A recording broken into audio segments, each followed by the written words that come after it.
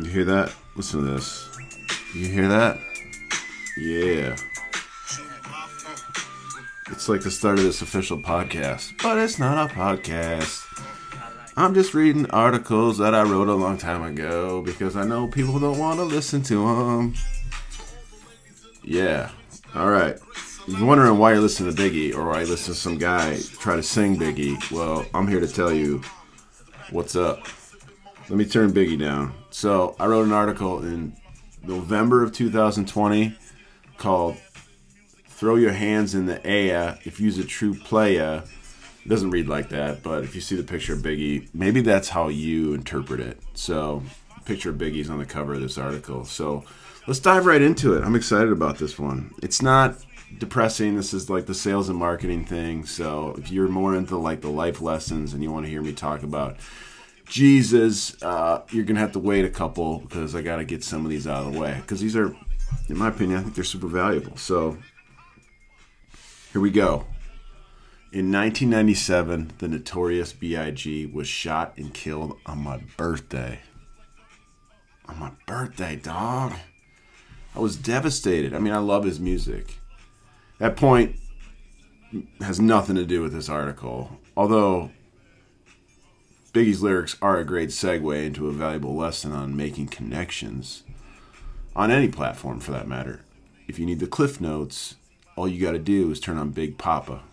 Because if you turn on Big Papa and you're still failing to make the connection, well, skip ahead to the second verse, because in the second verse he drops this line. He says, "Who you attracting with that line? What's your name? What's your sign?" As soon as he buy that one, Who are you attracting with that line? What's your name? What's your sign? Why? Because the guy Biggie is referring to is starting to sound like everyone who thinks they're prospecting. Like a fool who's about to get schooled by someone who's got some real game. I mean, Notorious B.I.G.'s got some real game, right? I mean, it's like the best MC of all time. That's all you need to say. I use that analogy for one reason, because when it comes to prospecting, I believe that in the year 2020, 2022, 2029, we need to pursue our prospective clients for real, like Biggie Smalls. Ask yourself what your interests are, who you be with, things that make you smile, what numbers to dial. Sorry, I know you feel like you're at a hip-hop concert because I'm so good. Okay. Whatever you use LinkedIn for is entirely up to you and you only. In fact, it's none of my business or anyone else's business to tell you how to use it. In 100% transparency, I could care less about how you use it. If you want to post dog pics, which I think I'm probably going to do today, you want to talk about politics, you want to sell houses or post dancing videos like it's TikTok or treat it like Instagram, go for it. I am of no authority to judge you or tell you that what you're doing doesn't or will not work, because I'm not you. And I certainly don't know if what you do works because I can't see your results. But you can. So you being honest with yourself? I don't know. There's one thing that bothers me though, and that's the use of robots doing all the work for me. Actually, I believe that the use of bots is literally destroying the integrity of this community. If you don't know what I'm talking about, just check your inbox and you will.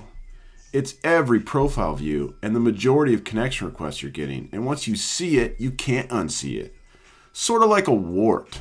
Ew. A giant LinkedIn wart. In my opinion, using lead generation services that use bots to act on your behalf so you can get a 3 to 5% return on all your so-called hard work to do more damage than good. Just to clarify, that's 3 to 5% kind of good and 95 to 98% really, really bad. We clear on that?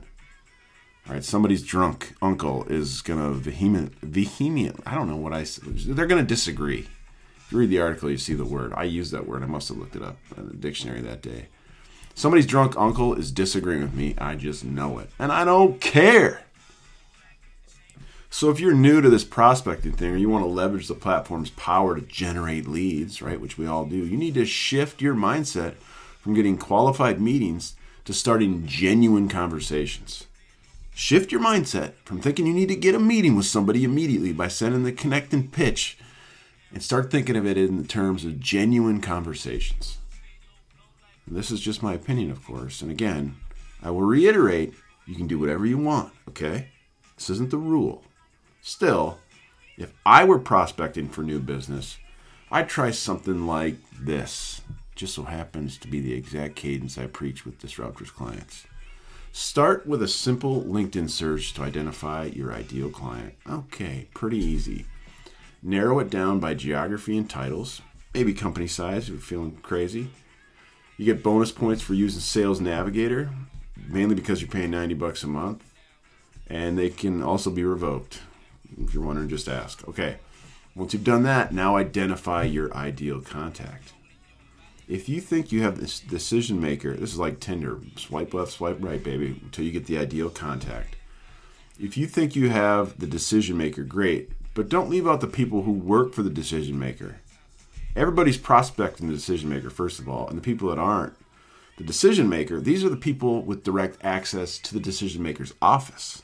Ooh. And the influence they carry is tremendously valuable. It's probably more valuable than the decision makers. Believe that. Believe that. I'm like in this mode right now because now More Money, More Problems came on. I must have the greatest hits on. Yeah, I do. And it's awesome. Notorious B.I.G. R.I.P. Okay, next. View their profile. Searching for commonalities and triggers. Follow them, but don't ask them to connect. No, don't do that yet.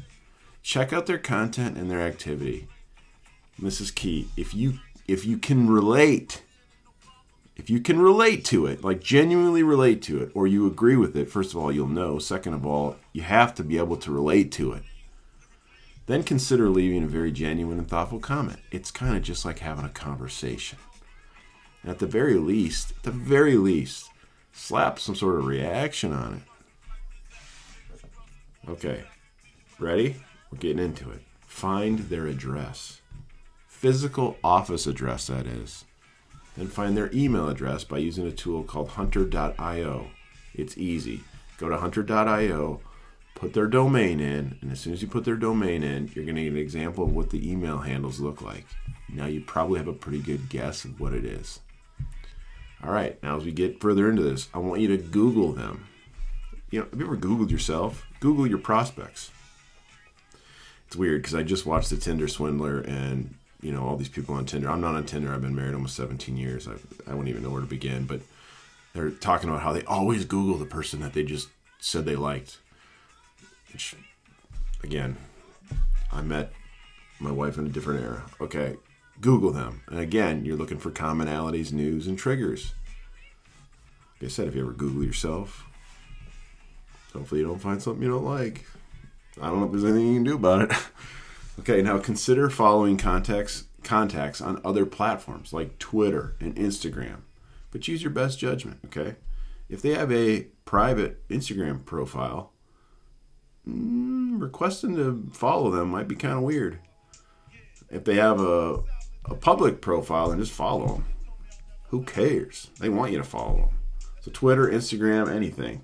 Don't do Facebook. That's a friend request, and that's still weird. And if you want to know what's still creepy, because it's not creepy anymore to follow somebody, what's still creepy is liking pictures from years ago on Facebook. That'll always be creepy. That means they know you've been snooping, and you're now in the creep department. And you don't want to come across as creepy.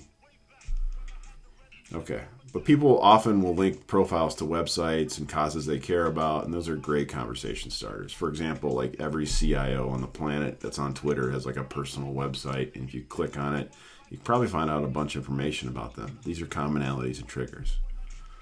If and only if they view your profile, can you send them a personalized connection request. It's like social voicemail. As soon as they view it, boom, send them a connection request, make it personalized. You don't have to make it personalized, but make it personalized. And never, ever pitch your services to someone in a connection request. Gross. If you're doing that and you think it works, sorry that you've seen success from it, but in the grand scheme of things, it doesn't. If you're using a bot and you get 3 to 5% return on it and you think it works, then fine. You didn't do any of the work, by the way. Don't ever pitch anyone. And most importantly, don't offer up your calendar so they can book time with you in a connection request or in the first message after you're connected. Just hang on a second, okay? I'm not saying that Calendly's bad. I'm just saying, hang on. And if they don't view your profile or connect to you, skip ahead to the following step. If they connect to you, okay, so you're going to skip ahead after this, but if they connect with you, send them a thank you message. But again, don't pitch your services or ask for a meeting. If they respond to your thank you message, now I want you to do something that's kind of weird. It's called a compliment. Send them one.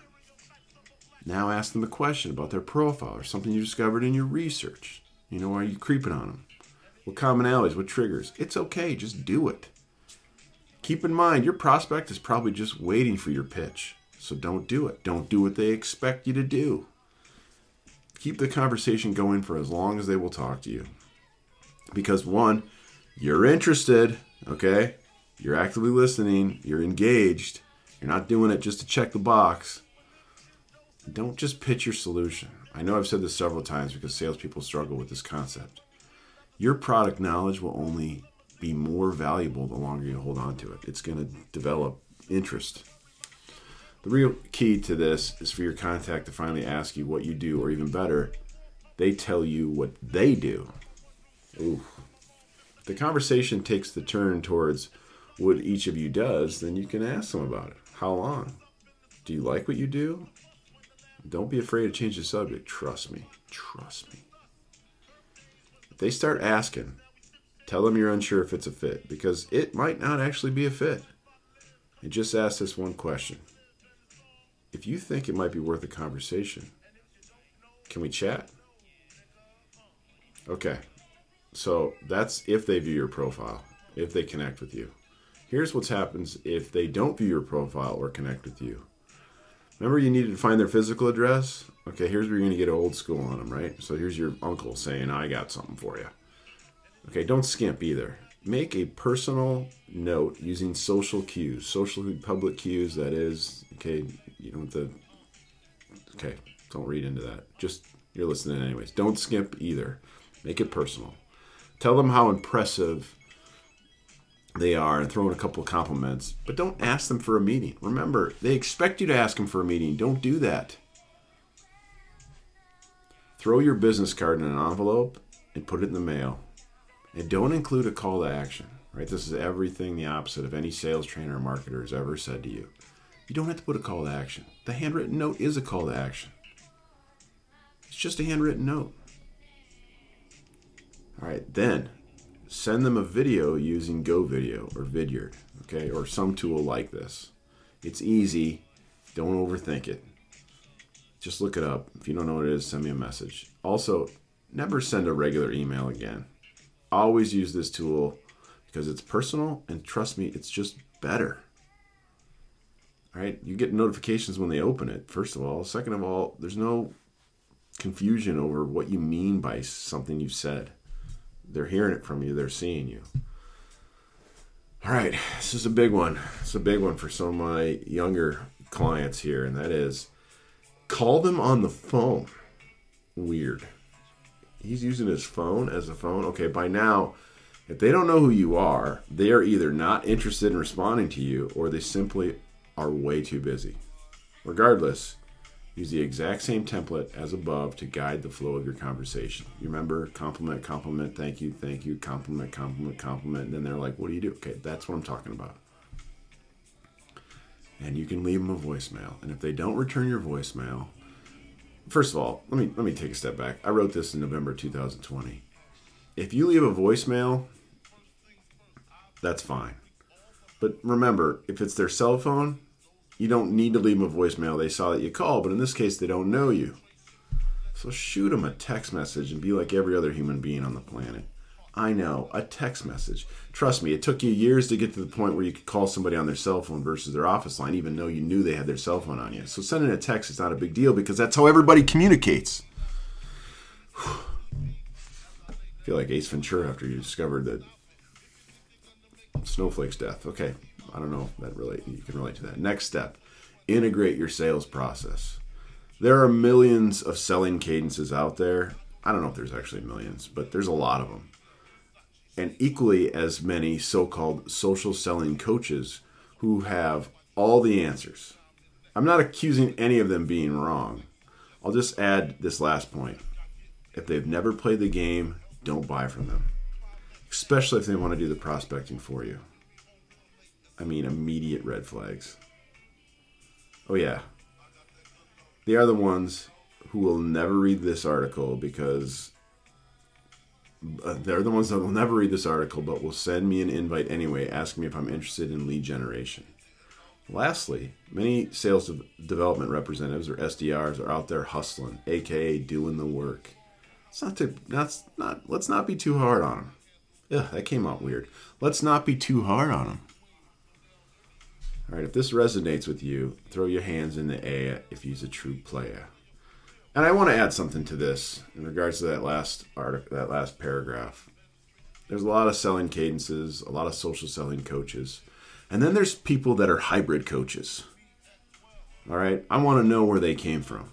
Was it a product of the pandemic where they had to adjust what they did and they don't know what they're doing? Okay, you know what? Let's back up. I'm not going to talk about that. Call me. I love you. I don't know why I said that either.